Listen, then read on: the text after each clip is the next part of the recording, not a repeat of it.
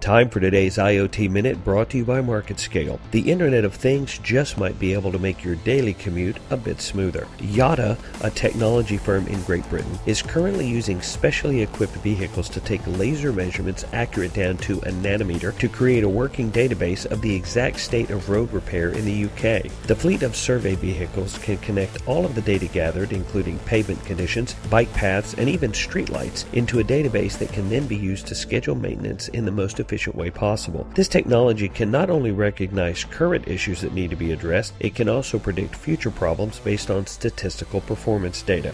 As new assets are placed into service, they'll contain sensors that will improve data gathering moving forward. The advances in technology that help our homes get smarter might help turn our roads into a literal information highway as well. I'm Sean Heath, and this has been your IoT Minute.